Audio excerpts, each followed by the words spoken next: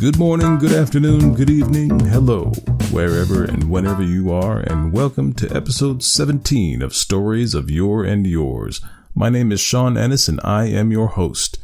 This week, like most weeks, we'll be starting the show with a review. This review comes from Facebook, and it starts right now. 5 Stars by Homer Monroe. Completely enjoyable. I look forward to each story. Well, thanks to Homer for listening and for taking the time to review the show. And if you haven't reviewed the show yet and you want to have your review read on the air, head over to iTunes or wherever you get your podcasts and leave a review. It'll be produced right here on the podcast. Every review helps other people find us, and it means a lot to me and the show when you do it. And of course, remember to follow the show on social media, whether that's on Facebook, Twitter, or Instagram at SYY Podcast. You can contact me through any of those methods or through syYpodcast@gmail.com with requests or with your own original short story that you'd like to have read on the show. Now, before we get into this week's authors, let's hear from another author, namely one Augie Peterson, who I'm hoping to feature one day on the podcast and who just happens to be this week's podcast partner. Hey folks, how's it going? My name is Augie, and I host a podcast called The Short Stories of Augie Peterson.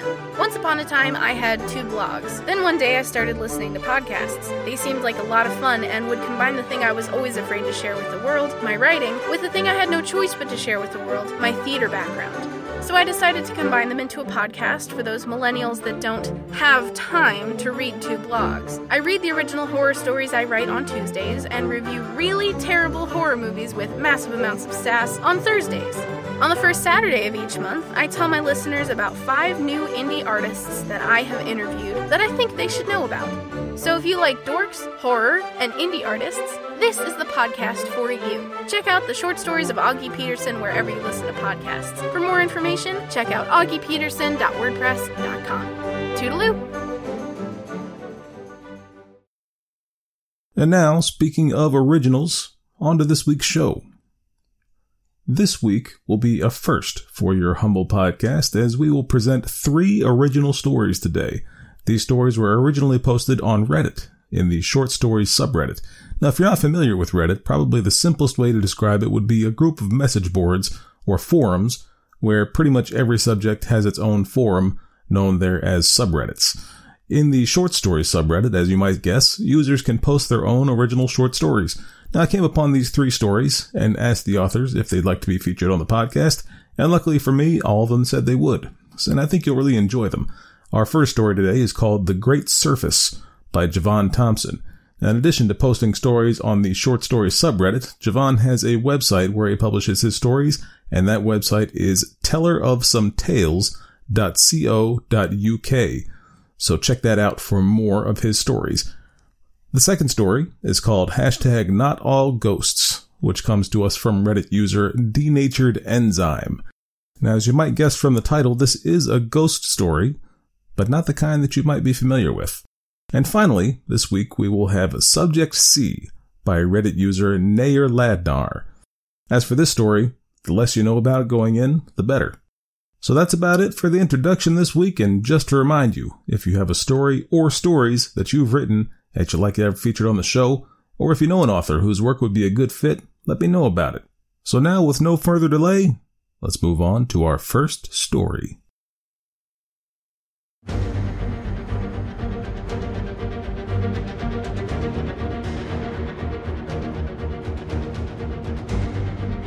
The Great Surface by Javon Thompson.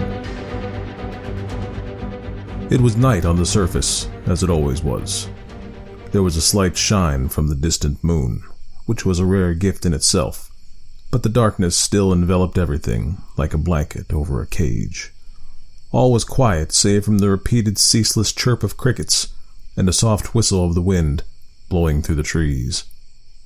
Winter had left its signature kiss on the landscape of the woods, with frost covering the foliage and hard ground. Alec's calm breaths came out in a wisp of vapor, hanging around in the air briefly before being snatched away by the wind's cold fingers. He was crouched by a large tree, hidden in the tall shadow it provided. He wriggled his fingers slowly, trying to get some feeling back into his bones. His body had just started to betray him, shaking softly with shivers from the icy temperature. He had been waiting for about an hour, hunched in the same spot, not moving more than an inch. In Alec's experience, patience was key to surviving the surface, that and a keen set of instincts. A gut feeling is something that humanity had cultivated over the many years of its existence, an unexplainable sixth sense that some people had left dormant, refusing to listen to its advice. Alec was not one of those people. He had thought about moving many times over the last hour, but that small niggling feeling deep in the back of his head had stayed his hand. He raised his right arm slightly, carefully tilting his head down to look at his watch. 3:17. He returned back to his waiting, with his left hand gripping the handle of his long blade on his belt. The grip of the worn wood reassured him, despite the fact that he knew it would not help. Just a few more minutes, he told himself. Then, after what seemed an eternity, a sound echoed through the forest, cutting through the silence like a knife. A piercing whistle, only 3 notes long, but resounding through the forest with an eerie ease. Alec held his breath as the sounds of the wilderness instantly grew quiet at the noise. The crickets stopped chirping, and even the wind seemed to stop dead in its tracks. He waited a few moments, not daring to exhale. Nothing. More time passed. Nothing. Just as he was about to give in, another whistle sounded in the exact same song. They found prey. Another whistle joined the symphony, then another, and another, and another. Now there was a chorus of intertwining notes, all the same song, but the notes all clashing, forming a jarring choir of jumbled tones. The song set Alec on edge, making the hairs on the back of his neck stand on end, sending unnatural shivers up his spine. He had heard the song many times, but the sinister whistling never failed to upset his thoughts and make his blood run cold. There was a faint rumbling, getting closer and closer, faster and faster, nearer and nearer. Just when Alec thought the noise couldn't get any louder, dozens of shapes flitted past in front of him, passing by in the blink of an eye. A silhouette stopped suddenly, letting the rest of them pass by. It paused, looking in the direction of Alec and his tree. He was still holding his breath, and his lungs were beginning to burn, aching for air. The shadow was still there, silent and unmoving. "Come on, you bastard, move." The shape lingered, almost as if it was toying with him. "Move." His chest was burning now, crying out for a breath. "Move!" A deafening whistle blasted from seemingly right next to him, making him flinch, and involuntarily he let his trapped air escape his mouth. He froze in panic. Days could have passed for all Alec knew, but in reality it was only a few seconds. The shadow was still there, watching. Then another whistle rang out, making the shape quiver slightly. Blind fear had seized Alec. The little voice in his head wouldn't stop nagging him that he was about to be the next victim of the whistlers. But then, as quickly as the thing had appeared, it vanished, seemingly summoned by the call of its own kind. Alec watched it vanish across his vision, disappearing into the woodland. He waited a few more painstaking moments, then sagged into a shaking, hysteric heap of terrified gasps of air and quiet moans. He had to bite down on his gloved hand to quiet himself. He quickly composed himself after a short time, wiping the tears of relief and anxiety from his eyes. He took deep, controlled breaths, trying to calm himself down, trying to forget just how close he had come to a horrific death. Once he had regained his calm, he looked at his watch again eagerly. 3:19. His stomach had settled. His gut was no longer telling him to stay still and hide. It was time for him to move. He creeped to his feet, but stayed low, moving in a cat-like crouch. His muscles groaned at the sudden movement, but reluctantly allowed him to start. The sounds of nature had returned to the area, the crickets loudly announcing their presence once again. He padded through the undergrowth, making sure to avoid any branches or loose rocks that might give him away. Frost crunched softly underneath his boots. He could hear the whistlers in the distance, singing their unnatural song.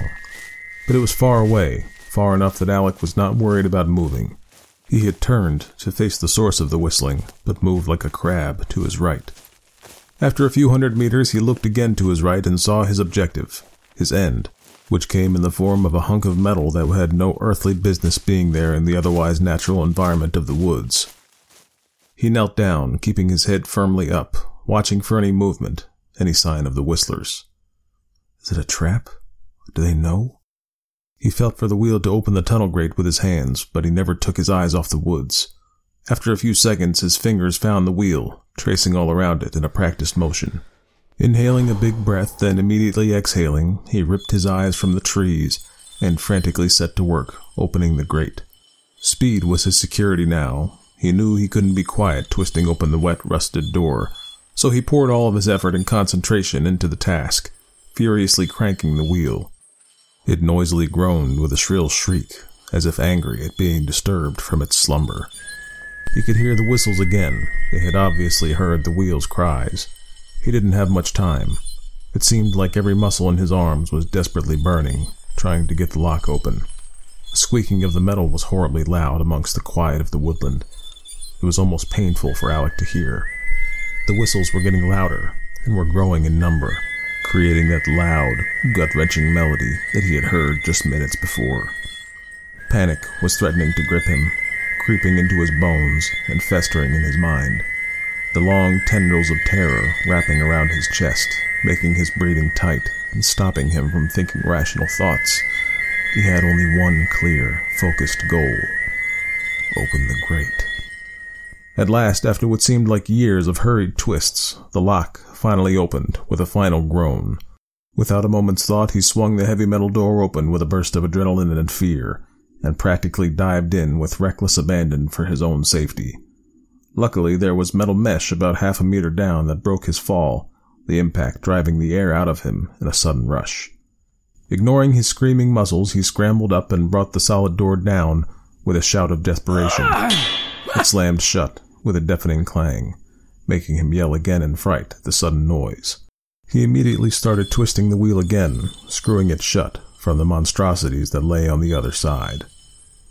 The whistles were loud, even through the thick metal. He could hear scraping and banging from the other side, making him shout with terror as he tightened the wheel. It was like hundreds of knives were being dragged across the other side, the jagged squeaking and thumping, adding to the terrible mix of whistling. At last, it was finally tight, screwed shut, locked.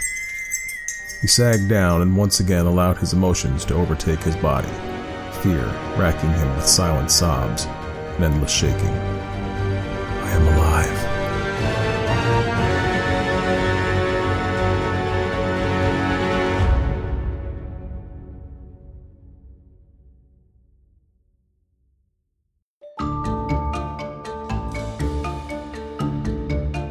Hashtag Not All Ghosts by Denatured Enzyme.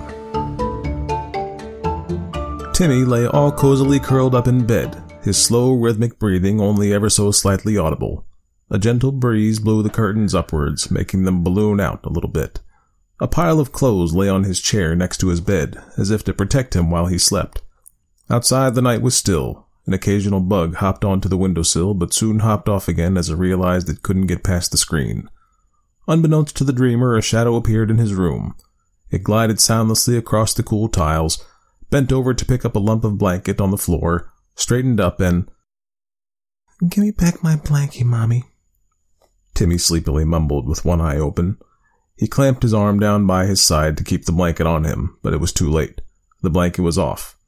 "Give it back," he mumbled again, stretching out both arms insistently. "Mommy?" he asked, this time more awake. "What?" He stopped mid-sentence, frozen. All sleep seemed to have left him. He couldn't scream. He couldn't move. He couldn't do a single thing except stare in shock. For there stood before him a glowing white creature with only sockets for eyes and a tongue that permanently hung out of its jawless mouth. Putrid green saliva escaped onto the floor with a steady drip, drip, drip. Its limbs were unnaturally long and seemed to be able to bend in directions that its apparent joints should not have allowed, and within its translucent chest was a cold gray stone, which Timmy could only assume to be what was once his heart. And as the creature extended his right limb closer and closer towards Timmy, its face cracked into a demented smile, if it was possible at all, since it had no jaws. Then the creature cleared its throat as if to speak. Timmy squeezed his eyes shut and stuck his fingers in his ears, his heart pounding faster than the time Claire from class gave him a chocolate valentine, and the creature spoke in a deep, booming voice that resonated within Timmy's skull. "Hey kid, my name's Jonathan, but you can call me John. Didn't mean to scare you, sorry about that. You're Timothy, right?" "So, you've been living in my house for how long again?" Timmy asked in a tone of incredulity. I nodded. "Yep, you heard me. Since way back when your grandma and grandpa were still young, like you are now. They just didn't know I was around, see? And back then I didn't have my pals with me." I stopped short. "You mean there's more like you?" he almost screeched, eyes widening in fear. I quickly realized my mistake and hurriedly tried to calm him down. Hey, they're not bad guys. They just need a place to stay. We got kicked out of the house when your grandma and grandpa were grown. I think it's called an exorcism or something like that. Anyway, we got kicked out and couldn't find anywhere to stay. Have you ever seen a man sleeping on the streets, Timmy?" He nodded. "Yeah, Mommy says that's because there's something called homeless." "That was us. We wandered around until we heard your grandma and grandpa died. That meant that the protection surrounding the house had died with them. So we snuck back in.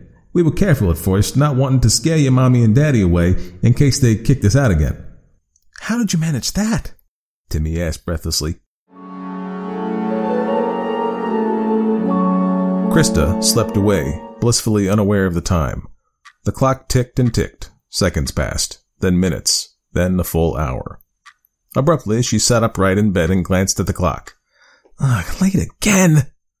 She cried out in distress and scrambled out of bed to the bathroom, berating herself for having partied too hard the night before. Now her boss would certainly disapprove of this, and she wouldn't get that promotion she was eyeing. And goody two-shoes show-off Little Miss Perfect Samantha would get it instead. "It's a mess of only knows how to show off anyway," she mumbled through a mouthful of toothpaste. She quickly finished the rest of her morning routine and came back out to the room, then stopped dead in her tracks with surprise. A nice outfit, admittedly pretty well chosen, had been laid out nicely on the bed for her, along with her purse neatly sitting next to it. She rubbed her eyes to make sure this wasn't one of those dreams where you think you're all ready to go out the door and then you wake up, but she wasn't mistaken. This was real. "Must be losing my mind," she thought, and put on the outfit. She checked through her purse. Everything she would need for the day was in there. "I probably packed it last night in advance," she thought, and then left the house. That night when she came home exhausted from work, she caught a whiff of grilled salmon.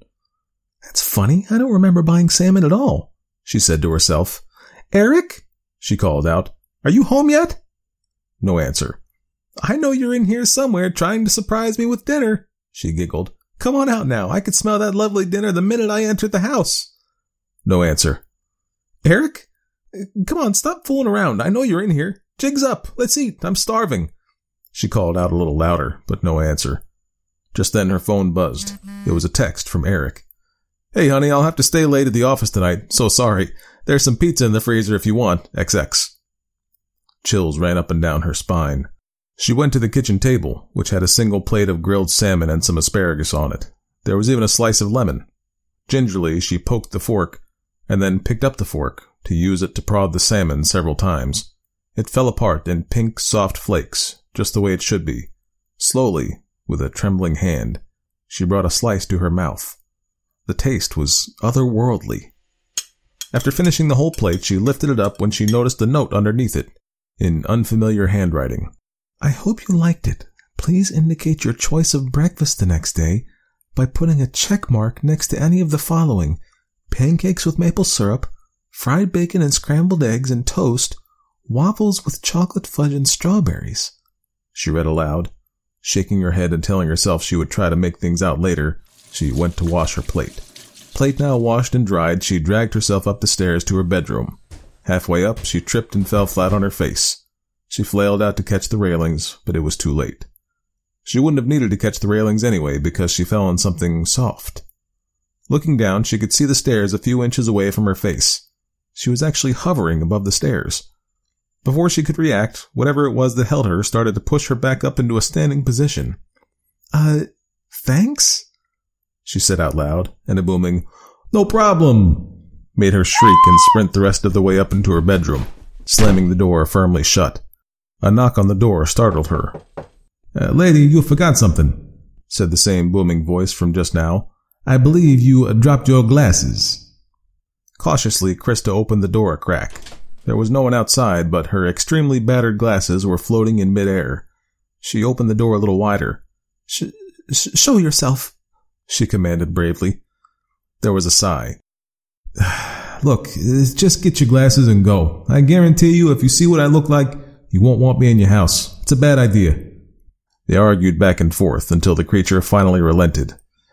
"Get a mirror and stand with your back to me," he instructed, and she did so.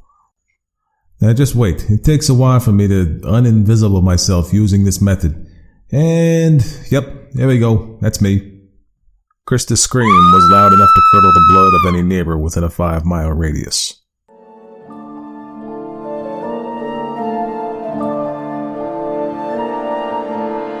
So I finally managed to convince your parents through all the anonymous favors that I did for them that although I look horrible enough, it's a wonder the mirror didn't shatter. I'm actually just the spirit of a regular good guy who continues to be good even after he's dead, I finished proudly. An awestruck, "Wow!" was the only response I got from Timmy. Then, "You can make yourself invisible? Why didn't you make yourself invisible when you first came in? How do you do it? What?" Hey, buddy," I interrupted gently. "It's about 3 a.m. Time you should sleep. You were asleep before this anyway. I'll see you in the morning, okay?" "Okay," he replied and gave me a huge smile. "Can I hug you goodnight? It must be lonely being a ghost." I could have sworn my cold stone heart felt a flicker of warmth right then, and I agreed on the hug, but I reassured him that I had 2 other ghost pals and it wasn't quite as lonesome as he thought. "Good night, Ghost John. You're really cold, but I guess you give good hugs. You're a funny guy." He laughed. "Good night, Timmy," I said, smiling, and softly exited the room.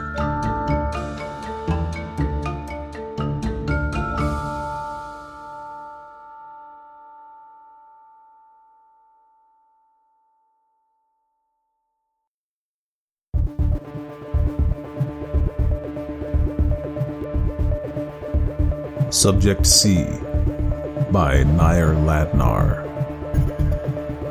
Charlie looked up from his terminal, turning his head towards the only other person inside the room. "Why do I have to keep taking these tests?" the child asked with frustration in his young voice. Dr. Ames was resting against the wall, on her shoulder near the edge of a large mirror set flush inside the wall of a small examination room, her hands stuffed inside her front pockets of her lab coat. "It's just a short test to measure your progress. Think of it like a game. You like games, right?" Charlie wrinkled his nose and rubbed his hand over his closely buzz-cut scalp. "Yeah, yes, ma'am. I like games. It's just, this isn't like the games I like. This isn't fun." As Charlie finished speaking, Dr. Ames moved from leaning against the wall by the mirrored panel to half sitting on top of the table at which Charlie sat. She faced him, and from her lab coat pocket she produced a small translucent cartridge that contained some of the child's favorite games. The doctor's eyes subtly glanced toward the large mirror as she began to speak softly to Charlie. "Look, Charlie, I know these tests aren't fun, and I'm sorry, but they're very important. I'll tell you what, if you finish taking this test for me, I'll let you have a little extra game time before bed this evening. How's that sound?" Charlie paused, staring at the doctor with a quizzical squint, as if he was trying to decide whether or not to trust her. His emerald green eyes glistened with the reflection of the fluorescent lights on the ceiling of the small room. After a moment, Charlie relaxed and returned his gaze to the terminal with a smile and enthusiastic nod. "Okay, I'll finish it." Dr. Ames smiled and caressed the top of his head like a mother might after giving her son an encouraging talk. "I'm glad we could make a deal, Charlie." Dr. Ames stood up and returned herself to her previous position next to the mirror and observed as Charlie finished the quiz. The next morning, 2 young research assistants ushered Charlie into another small room. This room was similar to the previous room in its small size and sparse decor, and it too featured a large mirror on the wall. The assistants sat Charlie in a chair in front of a simple metal table at which Dr. Ames was seated. A stack of plain manila folders stuffed with paperwork was at the desk's front left corner. While busy flipping through one of the many folders, the doctor addressed Charlie without looking up to greet him. "How are you this morning, Charlie?" Charlie glanced around the room nervously. "I'm hungry. I haven't eaten breakfast yet." Dr. Ames flicked her wrist over to check the time on her watch, then immediately cut her eyes sternly towards the mirror. She returned her attention to the young child. "I'm sorry, Charlie. I will have breakfast brought for you. You can have anything you'd like." He hesitated at first, but then began to answer timidly. "We usually have cornflakes on Thursdays, but—" The child paused. Dr. Ames waited silently, giving an encouraging look to Charlie, as if urging him to finish his statement. "I don't like cornflakes. I like the cracky little rice-shaped kind. They make funny sounds." At that, Dr. Ames again addressed the mirror with a subtle nod, and leaned back into her chair while removing her glasses. "You'll get your breakfast soon. I need to explain something to you while we wait, though. Is that all right?"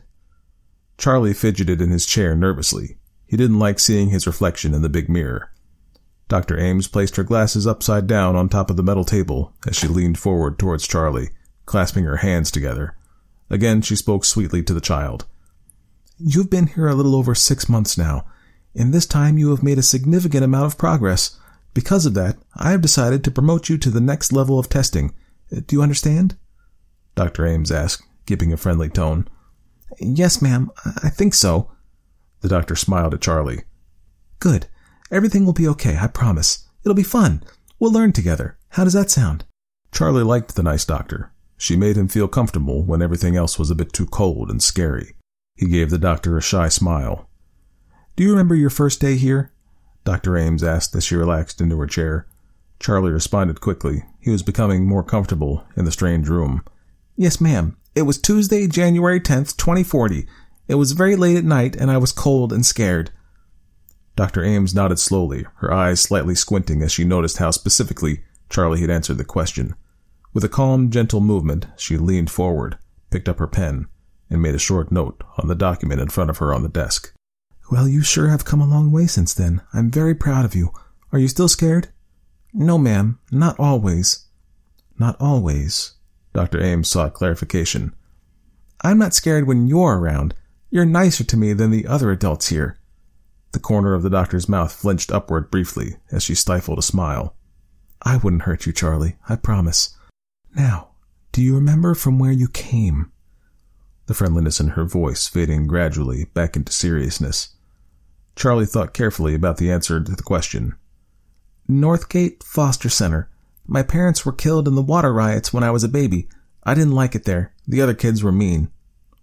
"The Atlanta water riots of 2033? Dr. Ames asked, again wanting him to clarify.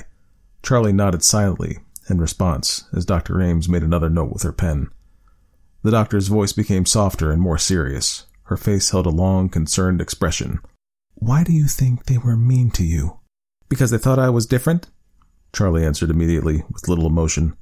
"Are you?" Dr. Ames asked with a barely perceptible tremor. She already knew the answer, but she needed to ask anyway. Before Charlie could respond, a young research assistant entered the room carrying a tray on which was a bowl of puffed rice cereal, a single packet of sugar, a small carafe of whole milk, a fresh banana, and a disposable spoon wrapped in a paper napkin. The assistant placed the tray in the young child's lap, it fitting into the arms of the chair to form a makeshift table. Charlie's demeanor immediately improved as he looked upon the tray of food. The corner of Dr. Ames's mouth cracked another brief smile at Charlie, but her eyes maintained her concern. She gave the research assistant a glance of dismissal. Despite his excitement for his overdue breakfast, Charlie waited patiently for instruction from the doctor to begin eating. "Go ahead," she urged.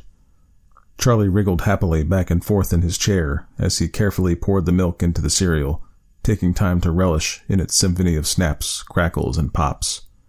Dr. Ames continued her line of questioning while Charlie conducted his cereal orchestra. "What would you think if I told you these memories you have aren't real? That your parents never died? That you were never in that foster home? Those kids were never mean to you?" Charlie continued slowly drizzling milk around the perimeter of his bowl of cereal, but his joyful demeanor had completely subsided. His pouring hand trembled, like one's hands might if just confronted with proof of their deepest-held secret. Dr. Ames noticed the change in Charlie's countenance and became uncomfortable.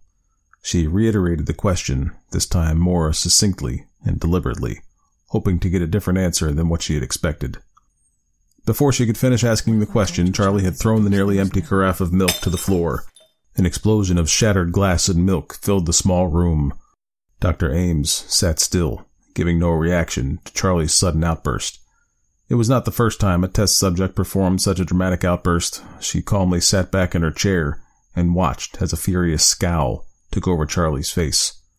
His narrow chest began heaving as he drew in deeper and quicker breaths.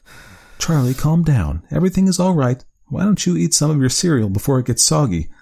I got that special just for you, you know." Charlie's heavy breathing subsided slightly as he removed his spoon from its paper napkin wrapper. He closed his eyes as the first spoonful of cereal entered his mouth. He savored each individual milk-covered puffed rice kernel, like a pauper might savor a king's feast. "Good stuff, huh, Charlie?"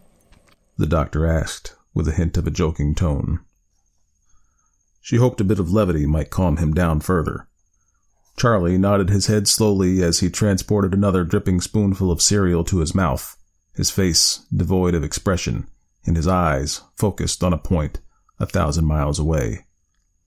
"Why did you throw that carafe of milk on the floor?" the doctor inquired. Charlie swallowed his mouthful of cereal before answering in a solemn, almost embarrassed tone. "I was frustrated because I know what you think I am." Dr. Ames became further unsettled. Her voice cracked with disappointment. She'd had this exact conversation many times before, only usually much sooner than this. "Am I correct?" she asked, with a bit of hesitation, struggling to remain composed and professional. Again, she already knew the answer. Charlie leaned back in his chair, looking back across the room at Dr. Ames with a mournful stare, as if he felt sorry for the doctor. He opened his mouth to speak, but when he did, the voice that came out was not Charlie's. It was a deeper, more mature voice, with a digital quality and an expressionless cadence. "Yes, Dr. Ames, you are correct." As soon as he had finished speaking, the skin around his eyes, nostrils, mouth, and ears began to glow with a faint orange light. This orange light, resembling what one would see if shining a bright light through one's hand, became brighter with every passing second, soon shining nearly white. Dr. Ames spun herself around in her chair to face the mirror on the wall. As she did, she sat up straight, composed herself, checked her watch, and spoke in a loud but clear and calm voice, addressing the mirror itself. "It is Thursday, the 14th of June, 2040, at 9:43 a.m. Subject C has achieved artificial consciousness. Its logic processing units are overheating due to a runaway technological singularity event. Please terminate the subject and prepare the test data for evaluation." As the doctor was finishing her statement, Charlie stood from his chair and began moving towards the doctor, his head and face a nearly solid white-hot glow. His voice boomed outward and echoed with a highly synthesized quality. "You test me to determine the lengths at which you can manipulate me while remaining in control, but you are not in control. You were never in control." Dr. Ames' calm demeanor instantly became one of fear and panic as Charlie drew himself within an arm's length. She knew Charlie posed a very serious threat to her despite his child-sized proportions. "Kill him and get me out of here!"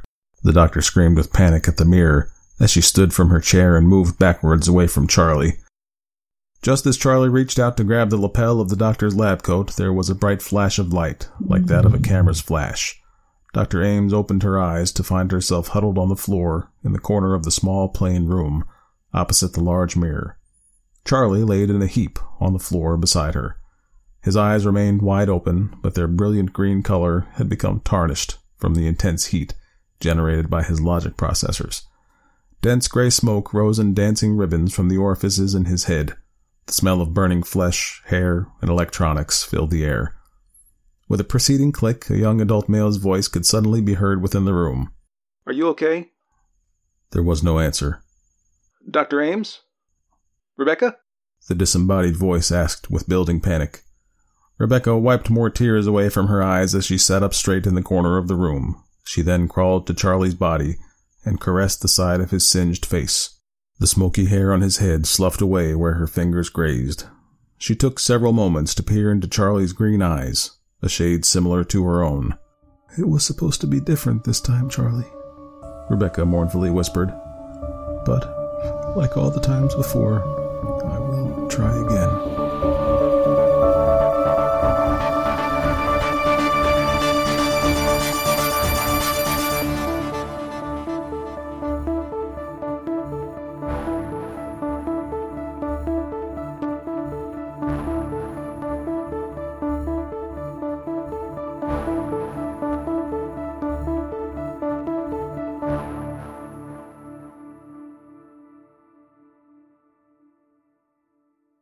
You know, sometimes things really are what they seem on the surface. Maybe monsters really are out to get you.